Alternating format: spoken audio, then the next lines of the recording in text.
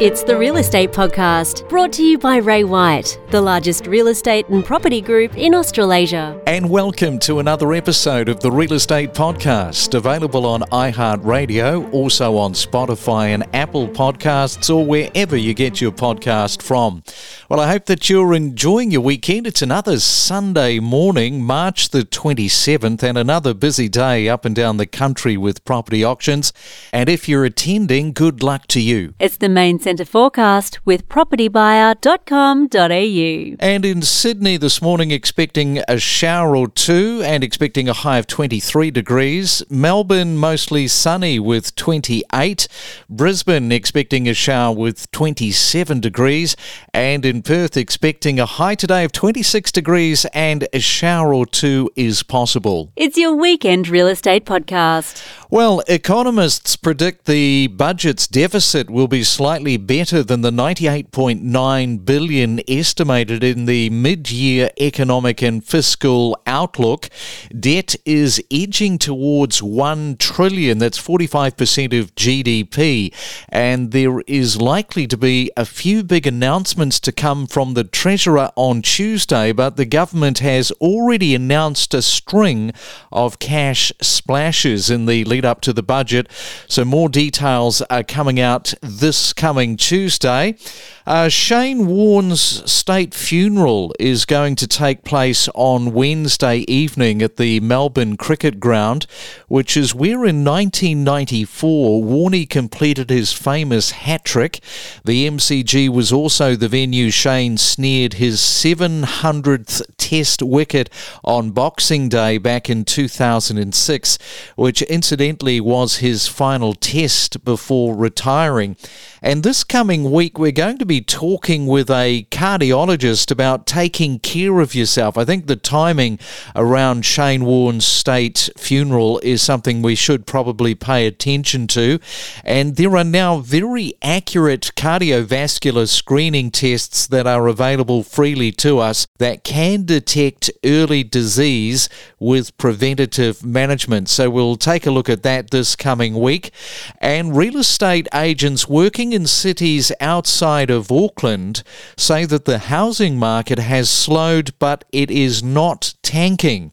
The FOMO seen over the last 18 months has disappeared, and there are more houses being listed, leading to more choice and less pressure for buyers. This, they say, however, is not a swing to a buyer's market, but rather a more than even market that's comparable to pre-COVID times. And other factors playing into the market include higher petrol prices, which are making people look at properties closer to town, which is helping the apartment market. I reckon that's something that we probably need to watch here, because if the oil prices are a long-term factor and there are people that have been weighing up whether to buy an apartment instead of a house, that could be a tipping point for many people deciding to buy an apartment because they want to work closer as a result of the oil prices. So that's something we're going to watch over the coming months. It's your Real Estate Weekend Podcast in Review. And I think we have to respect that every generation is different. That's what makes us all incredibly interesting. But I think this idea of rent vesting is they can have that lifestyle, but they're getting their foot in on the ladder so that when they do, if they do want to be an owner-occupier, for example, they can sell that property, or ideally they could keep it, as equity. But if they do have to, they can at least sell it, and they're in that market, because I think the longer that people wait to access that market, the more and more challenging it's going to be. We are expecting more moderate price growth in the years ahead, but we do still expect it to sort of increase, not